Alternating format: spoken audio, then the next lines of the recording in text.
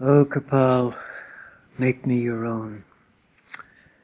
Everyone calls you the Gracious One. This is the bhajan Mujhne Apana Bana Lo Kirpal on page 253. O Satguru, do not look at my faults. I am filled with many faults. O Satguru, cut my despair. I have borne much desperation and pain. O Satguru, please consider. Everyone calls you the Gracious One. The sinner mind is very strong. It makes me sin and takes away my virtues. Day and night it remains involved in the intoxication of lust, anger, greed, attachment, and egoism. O Protector, shower grace. Everyone calls you the Gracious One. Many great rishis and munis were swayed away in the stream of mind. O Satguru, except you, who will hold the hand of me, a small jiva? O my Satguru, the Gracious One on the poor, everyone calls you the Gracious One. He himself protects his disciples. From the lowly ones he makes them the highest. Ajayab is in your refuge, O Satguru. May his honor be protected. O Sawan's Kirpal, everyone calls you the Gracious One. O Kirpal, make me your own. Everyone calls you the Gracious One. Bhajan of Sant Ji on page 253. Mujhe apna bana lo Kirpal, dayal tujhe sab kehte, sab kehte Kirpal, dayal tujhe sab kehte. Mujhe apna bana lo Kirpal, dayal tujhe sab kehte, sab kehte Kirpal, dayal tujhe sab kehte. Na dekho mere avguna Satguru, avguna mujh mein bahut bade. Kato mere sankat Satguru, sankat maine bahut sahe. Na dekho mere avguna Satguru, avguna mujh mein bahut bade. Kato mere sankat Satguru, sankat maine bahut sahe. Satguru karo kya, dayal tujhe sab kehte, sab kehte Kirpal, dayal tujhe sab kehte. Mujhe apna bana lo Kirpal, dayal tujhe sab kehte, sab kehte Kirpal, dayal tujhe sab kehte. Man papi ka jor bada hai, पाप कराए sir गुनाह हारे. काम क्रोध मद लोभ मोह में लिपट दिन और रात रहे. मान पापी का जोर बदाए, पाप कराए सर गुनाह हारे. काम क्रोध मद लोभ मोह में लिपट दिन और रात रहे. दया करो रख tujhe sab kehte, sab kehte, sab kehte Kirpal, Dayala tujhe sab kehte. Mujhe apna bana lo Kirpal, Dayala tujhe sab kehte, sab kehte, sab kehte Kirpal, Dayala tujhe sab kehte. Bade bade rishi muni huए जो वे विमान की डार है मुझे एक छोटे जीव के सतगुरु तुम बिना पाया कहूँगा है बारे बारे ऋषि मुनि हुए जो वे विमान की डार है मुझे एक छोटे जीव की सतगुरु तुम बिना पाया कहूँगा है मेरे सतगुरु दीना दयाल दयाल तुझे सब कहते सब कहते सब कहते Kirpal दयाल तुझे सब कहते मुझे अपना बना लो Kirpal दयाल तुझे सब कहते सब कहते सब कहते Kirpal दयाल तुझे सब कहते अपने सेवक किया पेरा के नीचो ही पेरा ऊंच करे अजायब तेरी शरण में सतगुरु शरण गत की पेज रहे अपने सेवक किया पेरा के नीचो ही पेरा ऊंच करे अजायब तेरी शरण में सतगुरु शरण गत की पेज रहे सावन के Kirpal दयाल तुझे सब कहते सब कहते सब कहते Kirpal दयाल तुझे सब कहते मुझे अपना बना लो Kirpal दयाल तुझे सब कहते सब कहते Kirpal दयाल तुझे सब कहते O Kirpal, make me your own. Everyone calls you the Gracious One. Our next bhajan is on page 174. Ji Satguru Pyare A Milo Menu. O beloved Satguru, come and meet me. My soul is longing. I don't realize your doing, but you have united me with God. I am full of bad qualities. I have no good qualities, but you yourself took pity on me. When you took pity on me, grace was showered, and I met the beloved Satguru. Nanak says, I will live only if I get Nam, and my body and mind will blossom. O beloved Satguru, come and meet me. My soul is longing.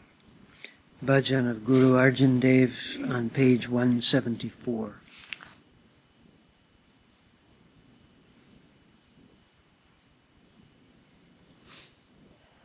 Ji Satguru Pyare A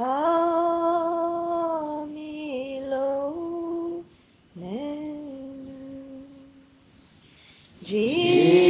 Satguru Pyare Amilo Menu Tarasarehi Janu Hey Mary Tarasarehi Janu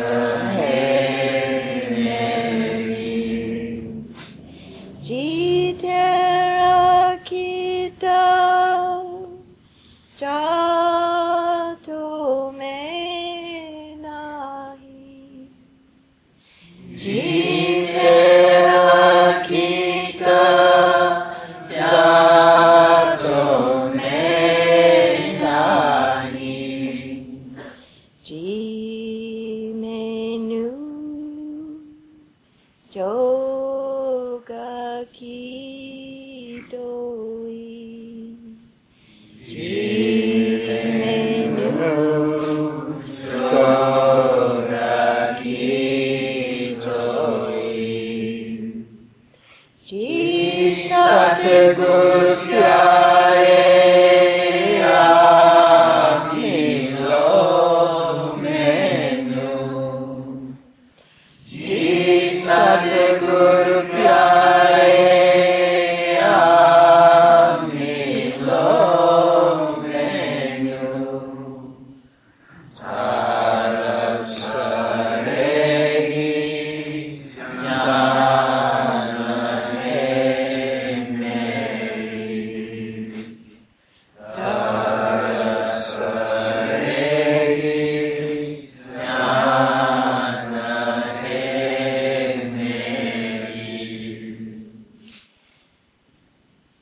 Jinera Gunahare Koi Me Guna Nagi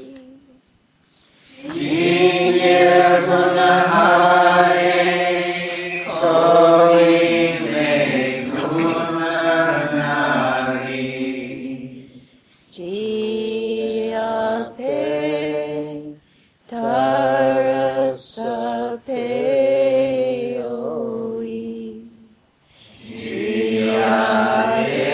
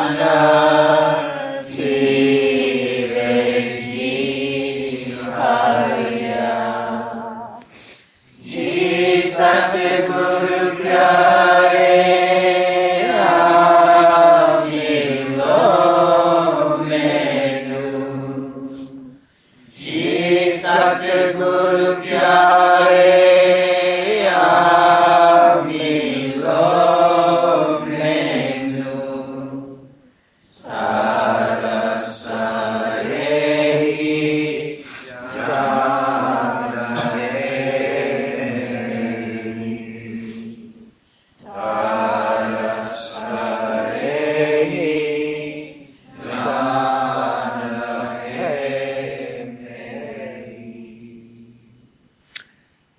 beloved Satguru, come and meet me.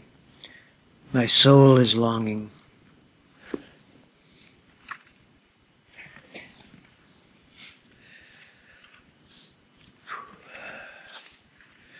Today I want to read a couple of very basic writings. First one especially is a very seminal writing, a letter of Baba Sawan Singh, originally from the book Spiritual Gems, although I'm reading from the July 1978 Sant Bani, which it was published in. And then I want to read a short discourse of Master Kirpal from 1972. I will be going east this Wednesday and will be in New Hampshire for various things, including the July retreat in commemoration of the anniversary of Sant Ji. And I'll be back toward the end of July. And the next class up here will be August 8th. This letter, some of you will immediately recognize this, but it's been a while since I have, it may have been read by others, but since I have read it in its entirety, although I have read sections of it from time to time. I always found this, in terms of putting things in perspective and describing the path from the point of view of the average practitioner, to be unparalleled in its relevance. So this is from Baba Sawan Singh. Books that matter, as distinguished from trash, are accounts of the experiences of persons reduced to writing for the benefit of others. If anyone wishes to learn, say, chemistry, he studies books on chemistry. Thus he learns something about chemistry. But if he gets instructions directly from a chemist, he obtains a better grasp of the subject. Again, if he sets up a laboratory and begins to experiment, he will gain still better knowledge of the subject. And last of all, if he carries on his experiments under the personal directions of an expert chemist, he will avoid many a pitfall and will, in due time, become a chemist. Again, one book on chemistry may appeal to one student and may not appeal to another, for the mental makeup of the two may not be the same. One may have his analytical faculty developed, while in the other the synthetical faculty may predominate. A book, therefore, is not all-comprehensive. The author has written it from the angle characteristic of himself, and it will appeal only to persons having a touch of the same qualities. Also, the same book may appeal to a person at one time and may not appeal to him at another time. For man is a variable creature, and his intellect is a variable factor. Again, there is the difficulty of exact expression and of correct understanding. You cannot convey a correct idea of a railway train or a modern motor car to a person familiar with only bullock carts as a means of conveyance.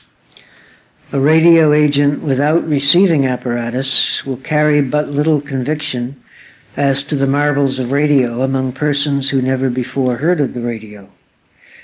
Even with a radio set at hand, he is likely to be taken as a juggler, that is to say, as a magician.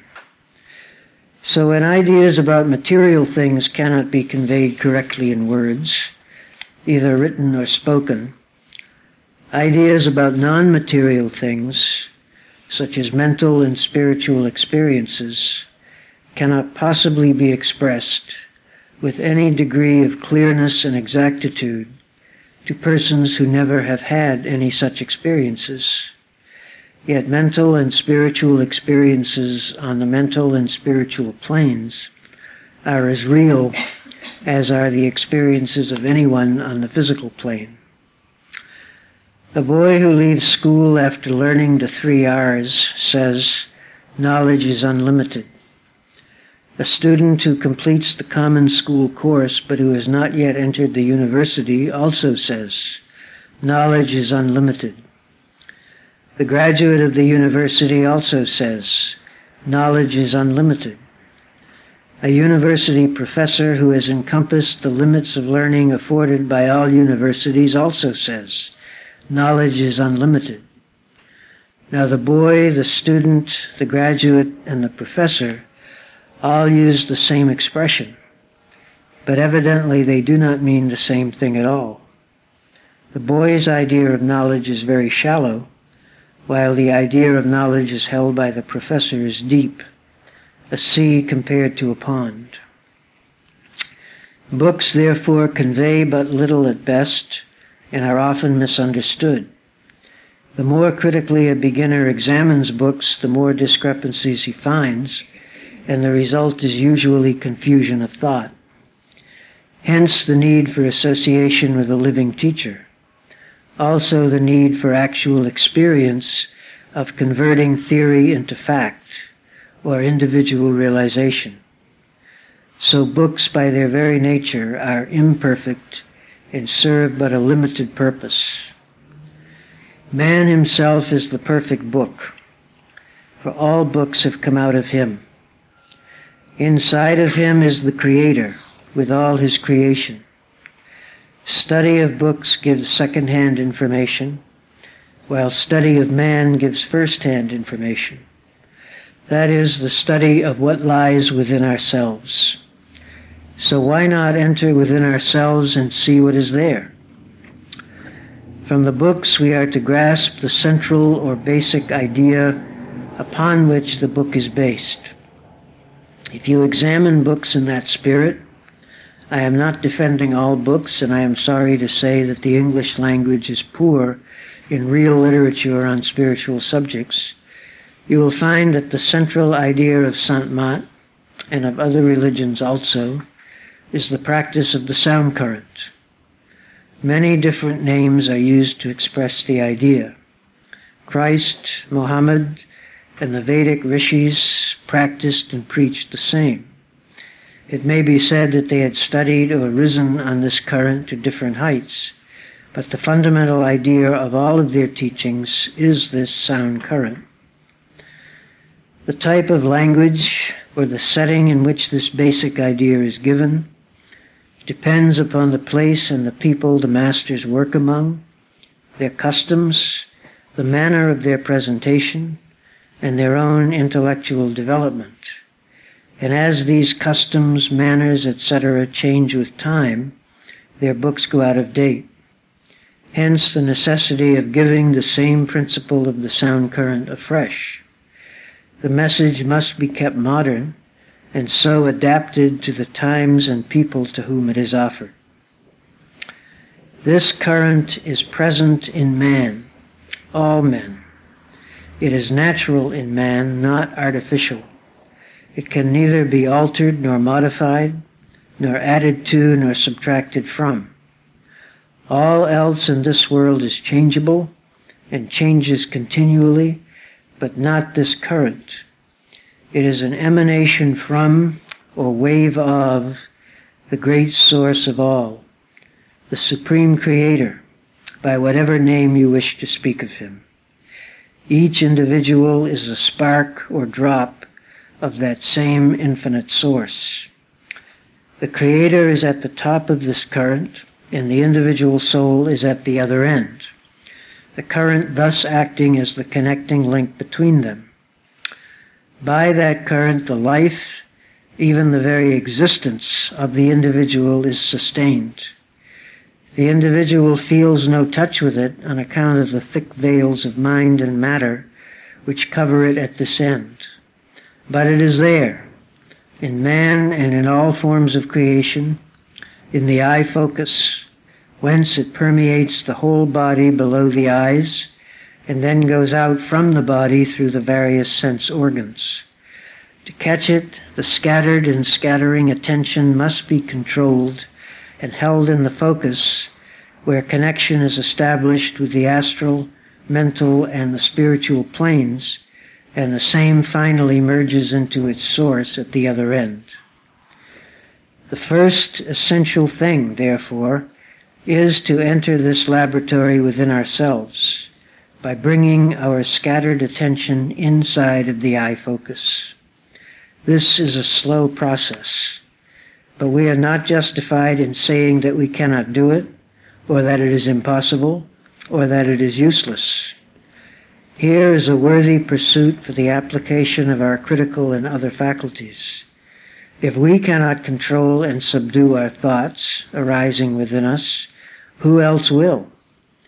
It is our job, and we must do it, and we must do it now, in this very lifetime, while we are human. For human beings are the highest form of creation. There are many ways of doing this, but from experience, saints find that repetition, called Simran, done in the manner explained at the time of initiation, is the best and most effective way, as well as the simplest way. If thoughts of the material world take us out of the focus, thoughts of the inner worlds will take us in that direction. When we are inside of the focus, we have disconnected ourselves from the material world and are on the threshold of the astral world. We too have cast off our material frame, and we are of the same stuff as the astral world, and are now in a position to function there. The same attention that was working in the material world is now capable of working in the astral world. And just as we now call this lower world real, we will find the astral world as real or more real than we now find this one. After reaching the astral plane, the same attention, now purified from the material dross, hangs on to the sound current, becomes further purified, and rises on it to reach the spiritual planes. With every inch of ascent inwards and upwards, the soul is casting off the coverings of mind and matter, and is awakening from the deep slumber of ages. Needless to say that in this process the soul is not helpless, but it goes in and stays in and comes out at will. We may look at this matter in another way. The Creator is existence, knowledge, and bliss, or power, wisdom, and love. An atom or a spark of this essence of existence is the soul, which, encased in its coverings of mind and matter, forms the individual human being. If the coverings were removed from the individual, the soul would be naked and would be qualified to know its Creator. The individual will know itself, attain self-realization, and will in turn be able to know its Creator. Wrapped in its coverings, the soul merely hears of its source from others, or reads about the Creator in books, makes guesses, and draws imaginary pictures to satisfy its intellectual curiosity. It also manufactures creeds. If a lantern were wrapped in a thin muslin cloth, its light would be dimmed. If there is another envelope of thick, coarse cloth over the muslin, the light will be cut off entirely, and the lantern will cease to serve the purpose of a lantern. Man is much like a covered lantern. There is light in him. There is the spark of pure existence, knowledge, and bliss in him. But the envelopes of mind and matter dim his light, and he gropes in darkness.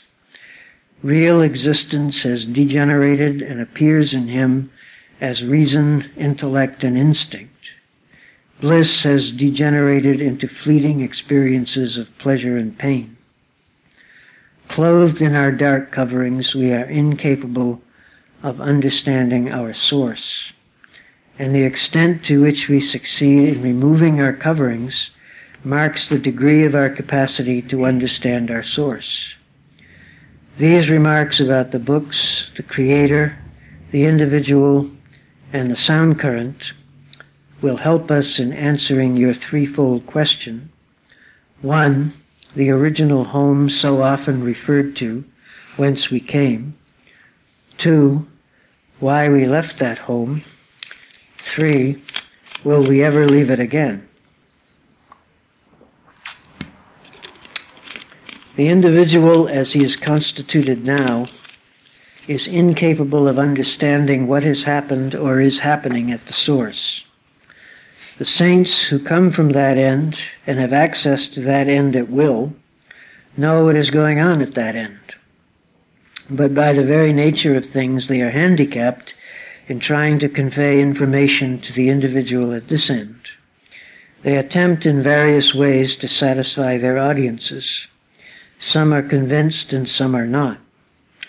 No matter what answer is given to these questions, we can always find fault with it, and even if reason and intellect are satisfied for the time being, the necessity for converting theory into facts of experience and personal realization still remains.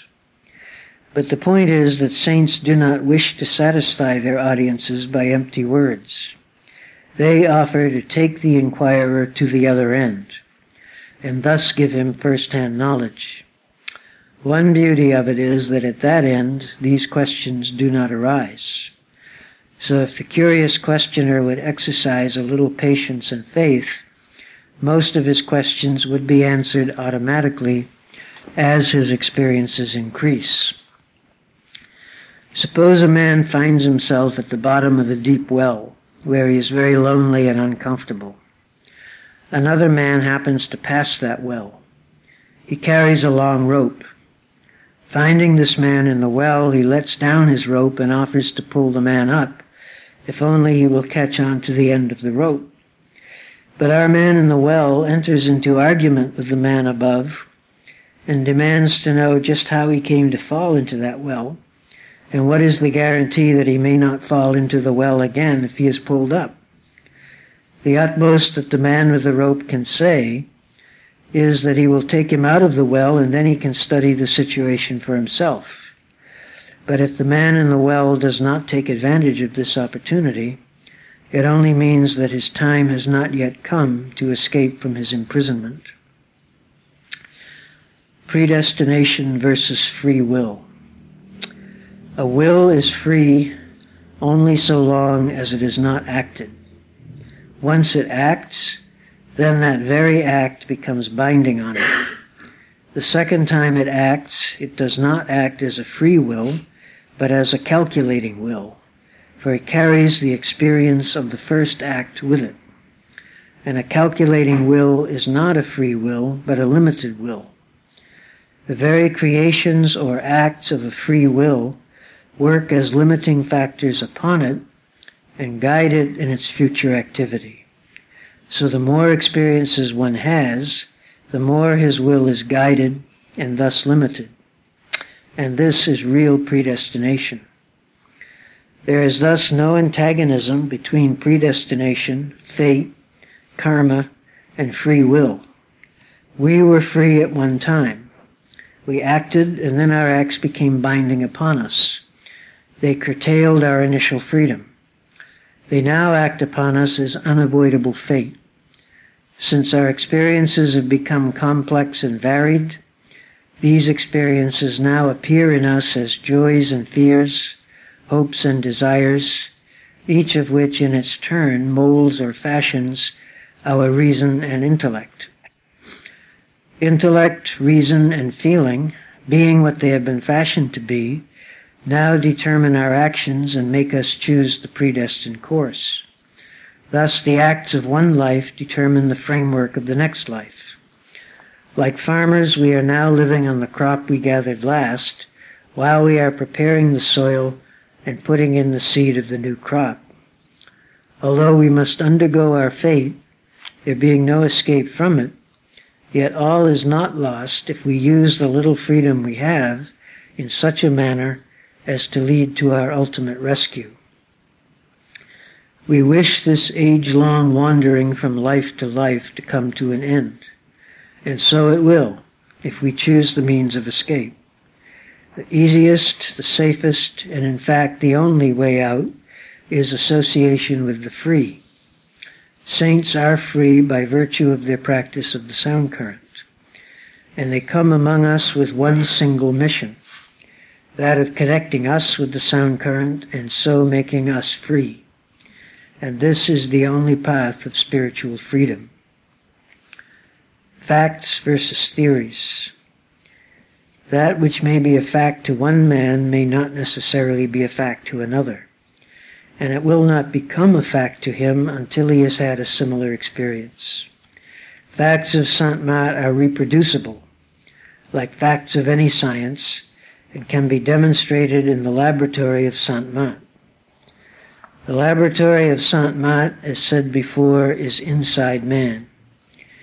Anybody who enters this laboratory brings his scattered attention within himself at the eye focus, can see, feel, and realize what the saints say, and he can repeat the experiment as often as he likes.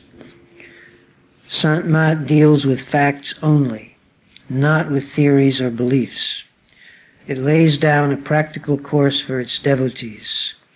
It is practical through and through, and it can be executed by young or old, male or female, wise or simple-minded, while at the same time they are enjoying the fullness of home life.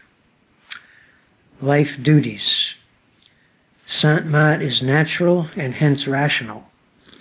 It expects its devotees to live a normal life and to do their duties better than others. Sluggards do not make any headway here or elsewhere. Sant Mat creates detachment in attachment, living in the world and yet not of the world. With mind under control, stimulated by a personal knowledge of other and better worlds, the disciple's viewpoint of life and of its duties and responsibilities changes. The life here actually becomes unreal, and its values are assessed accordingly. Things which others lay much stress upon become of little value to the disciple. And often that which others may consider valueless and even foolish may become of more value to the disciple than life itself. This is because he looks down upon life from a higher viewpoint. But this does not mean that anyone may neglect a real duty. Compared with life in the worlds above the eye focus, the life below the eye focus, our present condition, is no better than a dream. If people would go inside the focus and enter the upper worlds, they would become eternally happy. Empty talk would cease. They would contemplate the grand reality. So first you are to control your mind and rise within yourself to the eye focus, and the other man is to do the same within himself. When inside the eye focus, you and he have both cast off the material coverings, and matter is now no longer a hindrance in your study and upward march. Neither is it a hindrance in your communications with each other, while you are both above the eye focus. To do this, it is not necessary to leave home or country. Anybody who goes inside of his focus is independent of time and space, and he can, from his own experience, give guidance to another who has not reached so far.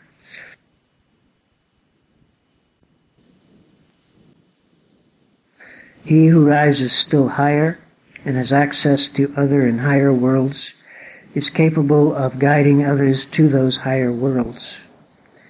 As in all branches of study, a student who occasionally meets his teacher and converses freely with him has a distinct advantage over one who takes only a correspondence course.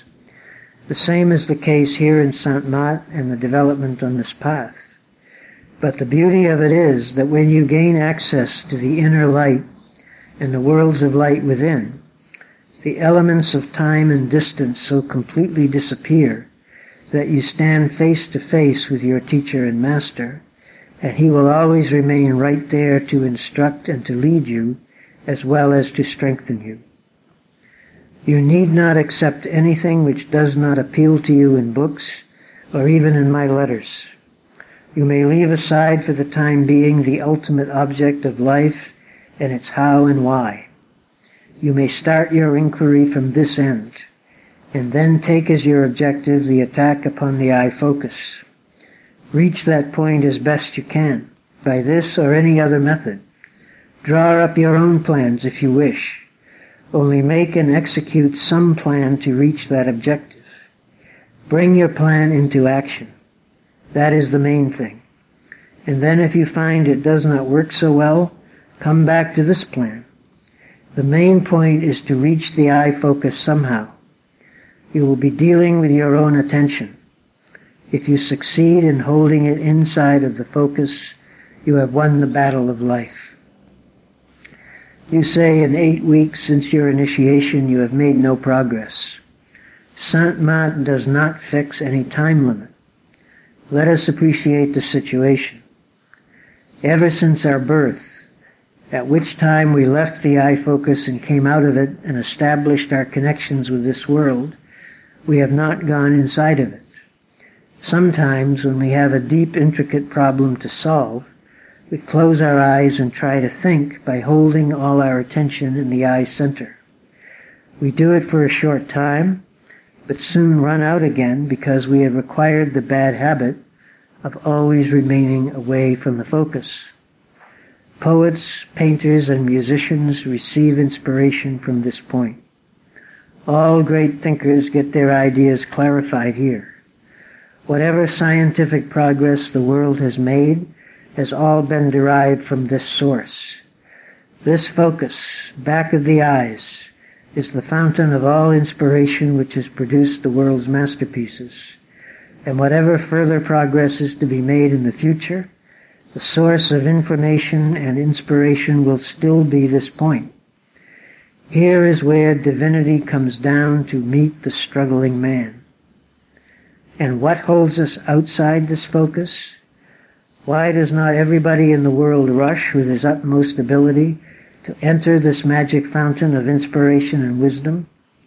Because our attention has always been, and is yet, attached to our bodies, to our near relations, to our homes, to our countries, and to our pleasures, sometimes to our pains and sorrows.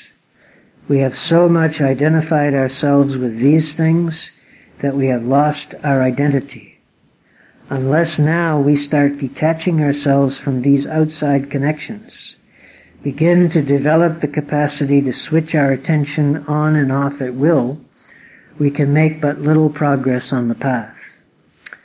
We are to re-establish our identity, to assert our supremacy over our minds and bodies. Mind must be made to work when we wish it to, and to remain motionless when we wish it to do so. We must become able to enter in this body when we wish, to function in this world when necessary, and then to go out of it at will when we wish to function in another world. It is the attention which is to go inside and see. And so long as it is running outside, who is to see inside? If the owner of a house sits always outside of his house and complains that he cannot see what is going on inside, his complaint is not justified. This detaching the attention from the external connections is a slow affair. Habits become second nature. It takes time to form new habits. But slow and steady wins the race, and practice makes perfect. Follow your mind for a minute and see what keeps it away from its headquarters. Avoid whatever interferes and accept what helps in reaching your objective. I have already given you the saint's method, based on long experience. If anyone is sure that he is on the right path, then if he takes but one step a day, he is still approaching his destination and is sure to get there someday, no matter how distant his destination may be. You will perhaps say, how am I to know that I am on the right path? I give you the means of proving it for yourself. Until you have proved it for yourself, you must, per necessity, accept something on faith. You would have to do the same if you were building a bridge. Lucky indeed is he who spends his short life in the Master's company. If a man is a true seeker, he should give himself up to the Satguru and drop all else. It has been said already how the attention of man is attached to all sorts of worldly relationships and things. There is hardly any attention left for the study of self and for seeking God. Look about you. Who has time for all the needs of his own soul? He should take time, but he thinks he cannot. His attention is so monopolized by trifles that he has no time for most vital concerns. A true seeker who gives undivided attention to the things of the spirit is a rare bird. But men follow after that which they love best. A lover cannot be kept separated from his beloved, for he has given himself over to his beloved. His beloved is his life. The quoted passages only point to the ideal. A saint is lucky if he gets 1 or 2 genuine seekers during his whole lifetime. And this is a talk Master Kirpal Singh gave on October 17th, 1972. It was a Tuesday morning at Sant Bani Ashram in New Hampshire after the meditation sitting. Kabir says, "I have not seen any man born who is happy." So masters say, what is the reason why we are not happy? The source of happiness is within you, and you have been seeking it outside all through life, in eating, drinking, enjoying scenes, music, this and that thing. If you had withdrawn from outside and risen above body consciousness, you would have found the source of light. So masters say that the human body is the highest in all creation. We have to be in the human body to come in contact with that source of all joy, all happiness, all wisdom, which is within you. Now you see we are all identified with the body through the outgoing faculties. Our attention is all but identified with it, so much so that we have forgotten ourselves. They say, rise within you, tap inside, and this is in one and all. How long will this body continue? Few days, few years. After all, we have to leave the body. So this is the golden opportunity in which we must find out that source of happiness which is within us. That can only be had if we rise above body consciousness. This is what the masters come and teach us. First, to rise above body consciousness, withdraw your attention from all outside. Then withdraw your attention from the body below. Where does it go? Up, because the seat of the soul is at the back of the eyes. And at the time of death, when the soul leaves the body, it withdraws first to the back of the eyes and then transcends. There the water of life is flowing, you see, is trickling. So they address all human beings alike. Well, please withdraw your attention from the body below, go up. That's the way back to light. That's the way back to God. This has been the teaching of all masters. This outer life has been given to you for a short time. Make the best use of it. After all, you have to leave the body. When you have to leave the body, why not leave slowly now?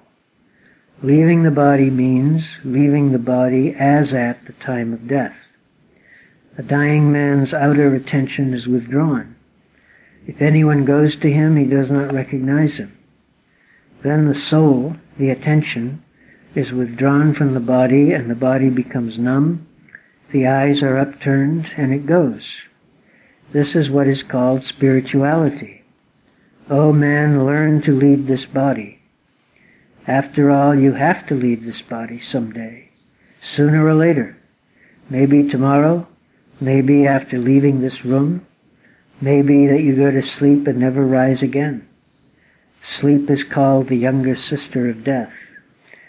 And moreover, you see, we are attached either to the body or the outside possessions. Our family, our contacts, our friendships, our outer enjoyments. When you repeat a certain action daily, then that becomes a habit, and habit turns into nature. You cannot leave it. So this is something to be done. You will say, we have come here to enjoy, and this death question comes in every day. But this is the thing you have to do. If you are ignorant about it, then what will happen? After all, you have to leave. This attachment grows more and more. Why? You should go into it. Leave all desires. Leave all desires. The desires that are attached to outside, to possessions and everything. Lord Buddha says, be desireless. The 10th Guru says, be desireless. Desire is the thing which attracts you outside from day to day. You will go down, headlong down. The source of all attachment outside is your desires. There was one Wali Ram, the Prime Minister of Akbar the Great. It was the custom in Akbar's court that when the king arrived, all ministers would stand up and would not move until the king sat down. On this day, Wali Ram had a coat in which there was a scorpion, and the king was coming, so he could not move out of respect. It stung him one place, then another, then 3 or 4 times more. He kept quiet. When the king sat down, he said, look here, do you know this scorpion has bitten me so many times and I have not moved in obedience to the king? If I take it that I am now prime minister, I have been given so much high position only by obedience to the king here. If I am obedient to my Lord, what more can I become? He pulled off his coat, threw it down, and ran away to the wilderness. The king was very fond of him. He sent a minister to bring him back. With all his entreaties, Wali Ram said, no, I have done that service. Now I am taking the service of God. Then the king himself went to him. He told him, look, Wali Ram, you are my prime minister, the most wise. I respect you and love you. Will you come back? No, I have taken another service, a higher service than yours. He said, well, I would offer you anything you like. And Wali Ram said, anything? I would like you to go away from this place. You see? So what this desire is that binds us to the outer things, we may be prime minister, maybe king, maybe anything. Man wants to have something, and to get that he has to work like anything, maybe right or wrong. So masters say you cannot leave this body and outer things unless you become desireless. Please leave off desire. Of course it is these desires for outside things that are binding you. If you have a desire to know God, to become His, you will become unconcerned. Do you know what happens? Breathing is going on day and night, and thy days are numbered. Masters in the East say thy breaths are numbered. It must be finished. It goes in, goes out. We are just absorbed in our outer thoughts. We don't care. We are quite ignorant about this. All the time life is passing away. Time and tide wait for no man. After all, it is something like a pitcher full of water. Drop by drop it is oozing out. Then what will happen? One day the pitcher will be empty. All the water will be out. Similarly, these numbers of breaths, or drops of water, you might say, they are dropping out one by one. We think we are getting old. Truly speaking, we are growing young. A man who has to live 50 years, if he has passed 10 years, he has 40 years left. When 20 years have passed, he has only 30 years left. Are you growing older or younger? It's going down. So first of all, man should have some aim in life. That's the main thing. What is your aim? And the highest aim for a man is to know God. And the time is getting shorter. All of you are sitting here. I think you are 20, 30, 40, 50, 60 years old. If 50 years have passed away, you have got only a short time left to yourself. Have you achieved your purpose? And that purpose is knowing God only. Acting and posing won't do. You are deceiving your own self and deceiving the God within you. Have you reached God? Have you seen God? Are you true to Him? If so, that's good. If not, we should hurry up. In the short time that remains, we should put in more time so as to be ready before we leave the body. Because we have to leave the body when the time is finished. So when the number of breaths is over, then, these are very common things, simple things, no exaggeration, hard facts. You are the best judge of yourself. Are you true to your own self? Are you honest? Have you come in contact with God? These contacts have been given to you as a favor, I tell you. Grace of God. We have not earned them. Something has been given. Grow further, then it will be better. Do you know the parable that Christ gave? A rich man came and gave to one man 5 talents, another man 2 talents, third man 1 talent. After some time he came up and asked the man who had been given 5 talents what he had done with them. He had made 10. That's all right. The one to whom he had given 2 had made 4. But the man who had been given 1, he said, "Oh, I have kept it very safe." So what did he do? He took away the 1 talent that he had. You follow me what I say? Set aside all your intellects, you see? These are hard facts, what is coming before us. This is a heart-to-heart talk. Don't you see that way what I am pressing before you? Every day, every hour, every minute, every second is bringing you closer to the end. Our time has been frittered away and we have not achieved the object. The result will be we will be bound to the outside and we will come back. And the cause of binding is only your desires. Desires bring us back. Worldly desires will bring you back, and the desire for God will take you to Him. Whatever your ruling passion is at the end of your life, you will be driven there. That's the law. I am not giving you any bombastic talk, only simple words, what I have come to know, and I think it appeals to everyone. I am not saying anything which is not understandable. Don't you think like that? Then what have we done? We deceive ourselves, that's the pity. Why does not God approach us? Because we deceive Him. 2 seekers after truth went to a saint. He simply tested them to see which one was fit. He gave them each a pigeon and told them to kill it where nobody sees you. So one was very active, very clever. He went around the side of a wall and killed him and came back in a few minutes. The other poor fellow went from morn till night and could not find any place to kill him where nobody was seeing him.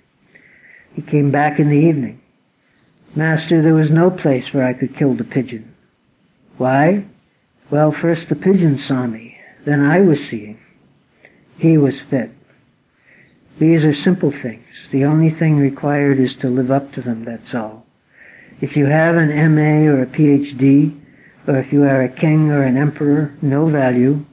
You will have to leave the body and you will have to go where you are attached. Masters do come from time to time to take you out of the body first.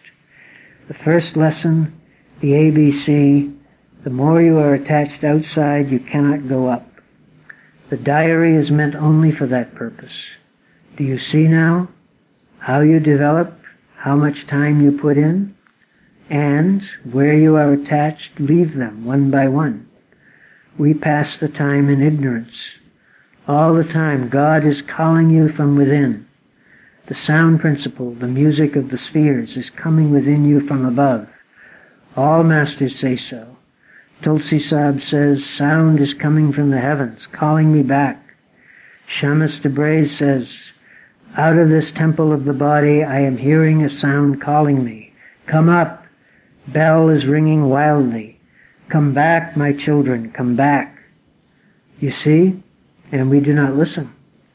This is how masters see, and this is within you. Light is given to show you which way to go, and sound directs you where to go. These are the 2 ways back to God. Is it not? And I think that I will stop there. Anyone wants to read this talk, it is in the August 1978 Sant Bani. I don't think it's ever been published anywhere else.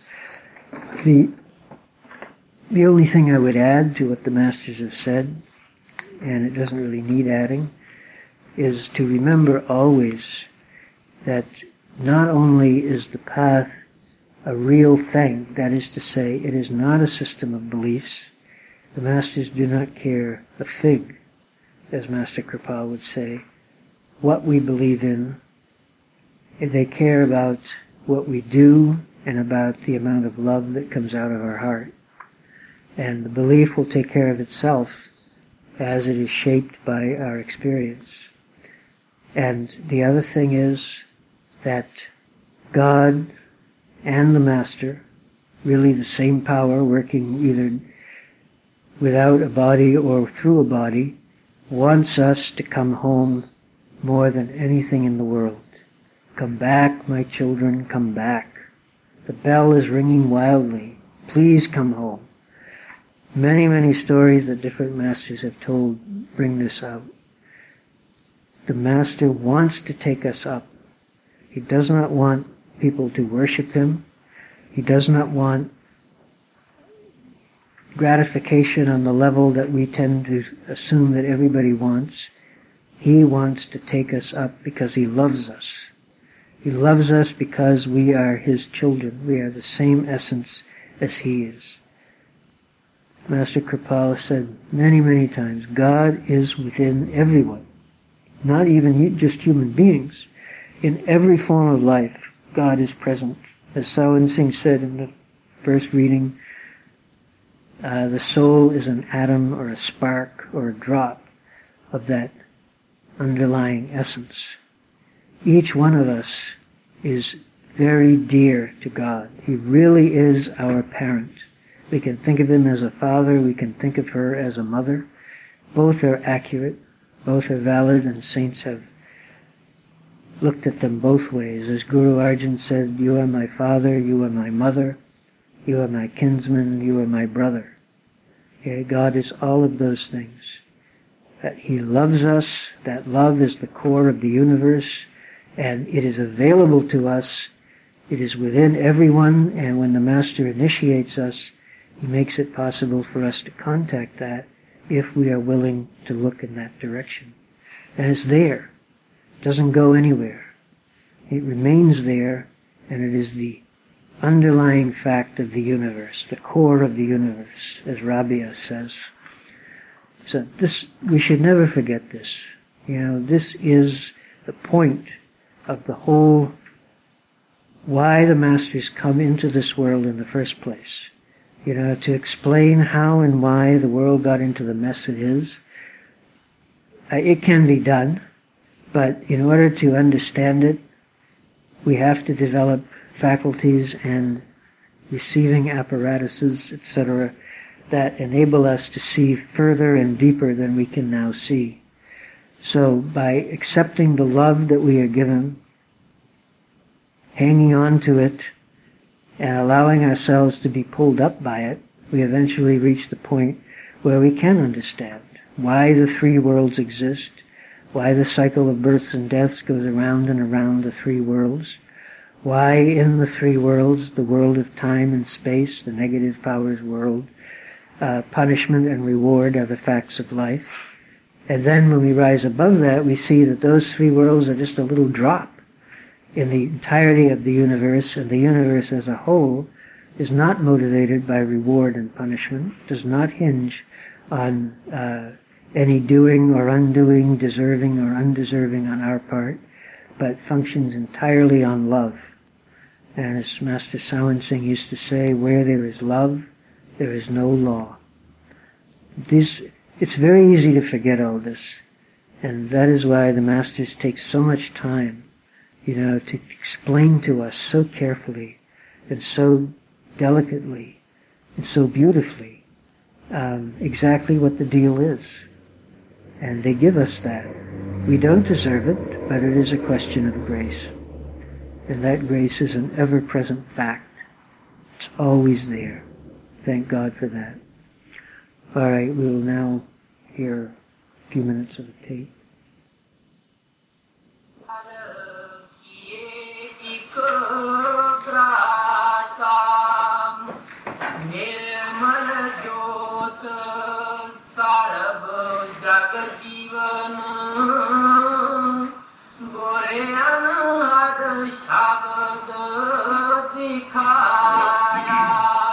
Guru Nanak साहब कहते हैं कि मैंने किस तरह गुरु ने दिखाया। सब तो पहला उन्हें सिमरन दिता कि भाई सिमरन करके 9 द्वारे खाली कर, अखा के पीछे आ। कहने लगे वो जोत और प्रकाश के विच आ। फिर अगे अनहद शब्द जिहड़ा कि दिन रात अनुकारां दे रहा है। इस वास्ते आप कहने लगे वो शब्द के जरिए, नाम के जरिए मैंने परमात्मा ने दिखाया। Now Guru Nanak Sahib says that how did my master make me see God? He said that first of all my master gave me the Simran and he told me to do the Simran and make it the 9 openings and come behind the eyes at the eye center. Over there was the light and beyond the light there was the Shabad. That limitless Shabad which is coming from our eternal home. And day and night that Shabad is sounding within us. So here he says that my beloved master through that Shabad made me see that God Almighty. संत महात्मा सुनिया सुनाइया गल्लां नहीं करदे गे। जो कुछ उन्होंने जिंदगी दे विच कीता हुंदा है, अपने गुरु की कृपा नाल प्राप्त कीता हुंदा है, वो ओही बयान करदे हैं। Saints and Mahatmas do not talk from the hearsay. Whatever they have done in their own life, whatever they have achieved through the grace of their masters, they talk only about those things. मैं सदा ही दसदा हुंदा है कि किसी महात्मा के चरणों दे विच जाण तो पहला ओदी तुसीं जिंदगी जरूर पढ़ो कि उस महात्मा ने कदे अभ्यास किया है, कि उहदी अभ्यासी जिंदगी है, कि उन्हें 10 साल 15 साल 20 साल परमात्मा की खोज में लाए या अभ्यास में लाए। Often I have said that before going to the feet of any Mahatma, you should first read about his life, whether he has done any meditation in his life or not, whether he has lived a practical meditative life or not, whether he has spent 10-20 years of his life searching for God Almighty or not. आज तक जितने भी परम संसार में आए हैं, गुरु नानक, कबीर, मौलाना room, समस्त अंग्रेज, बाबा जयमल सिंह, महाराज सावन सिंह, महाराज किरपाल सिंह, सारे संतां की हिस्ट्री पढ़ के देखो उन्होंने कितनियां मेहनत कीतियां, कितना उन्होंने संयम रखे। Read the histories of all the Param Sants who have come in this world up to this stage, Guru Nanak Sahib, Kabir Sahib, Maulana Rum, Shamas Tabriz, and all the masters. Read their histories and see that how much sacrifices they made, how much meditation they did, and for how much time they searched for God and they practiced their meditation. तो गुरु नानक साहब कहते गली किने ना पाया। So Guru Nanak Sahib says that no one has achieved him through talking. तुसीं नवे भजनां विच पढ़दे हो, गल्लां दा मजबूर नहीं कोई नहीं करके देखे। In the new bhajan, you would have read that this is not the matter of talking. Anyone who does it can see it. संत ये नहीं कहते कि ऐसे भी कामयाब होए, तुसीं नहीं हो सकते। वो कहते कोई भी ये प्रैक्टिस कर सकता है, देख सकता है, अंदर जा सकता है, शांति को प्राप्त कर सकता है। Masters do not say that we have done it and you cannot do it. They say that no, anyone who does it can have it.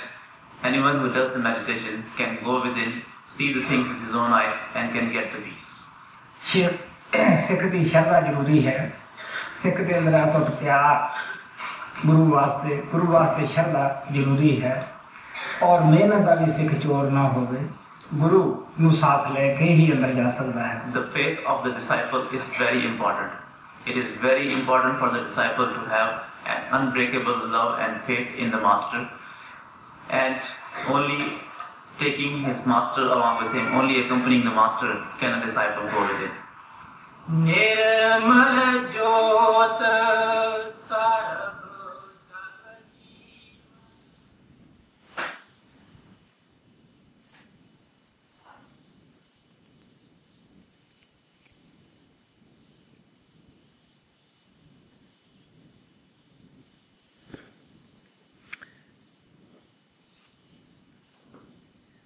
Final bhajan is on page 265.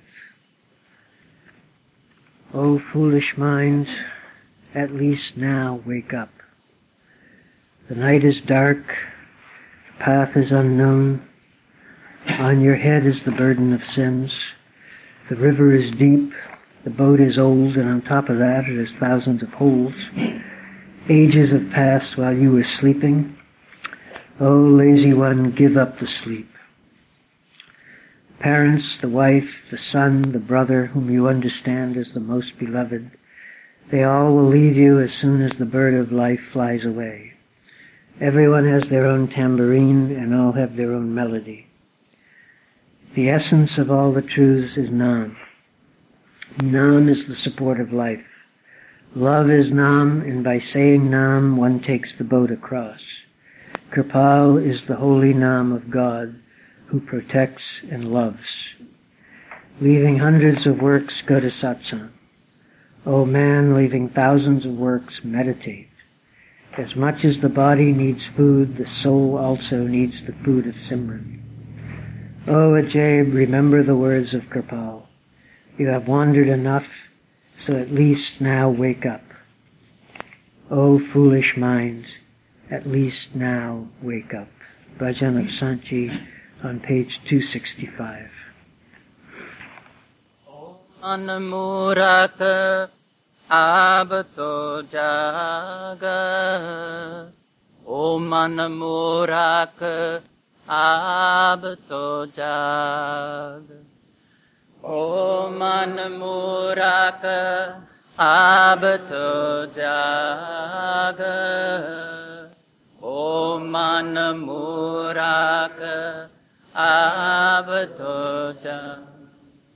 रात अंधेरी पटे अनजाना सिर पार है पापों का पारा येरी नदियाँ नावे पुरानी और उसमें भी 6,000 रात अंधेरी पटे अनजाना सिर पार है पापों का बारा येरी नदियाँ नावे पुरानी और उसमें भी 6,000 बीत गए जुग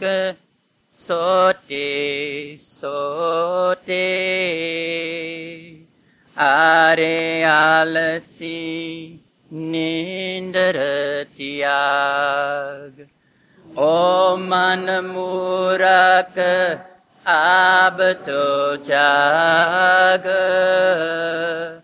O man मूरख अब तो जाग माता पिता पत्नी सुतदारा समझ रहा जिनको अति प्यारा प्राणों का पंछी उड़ते ही कार जाएंगे सभी किनारा मात पिता पत्नी सुतदारा समझ रहा जिनको अति प्यारा प्राणों का पंछी उड़ते ही कार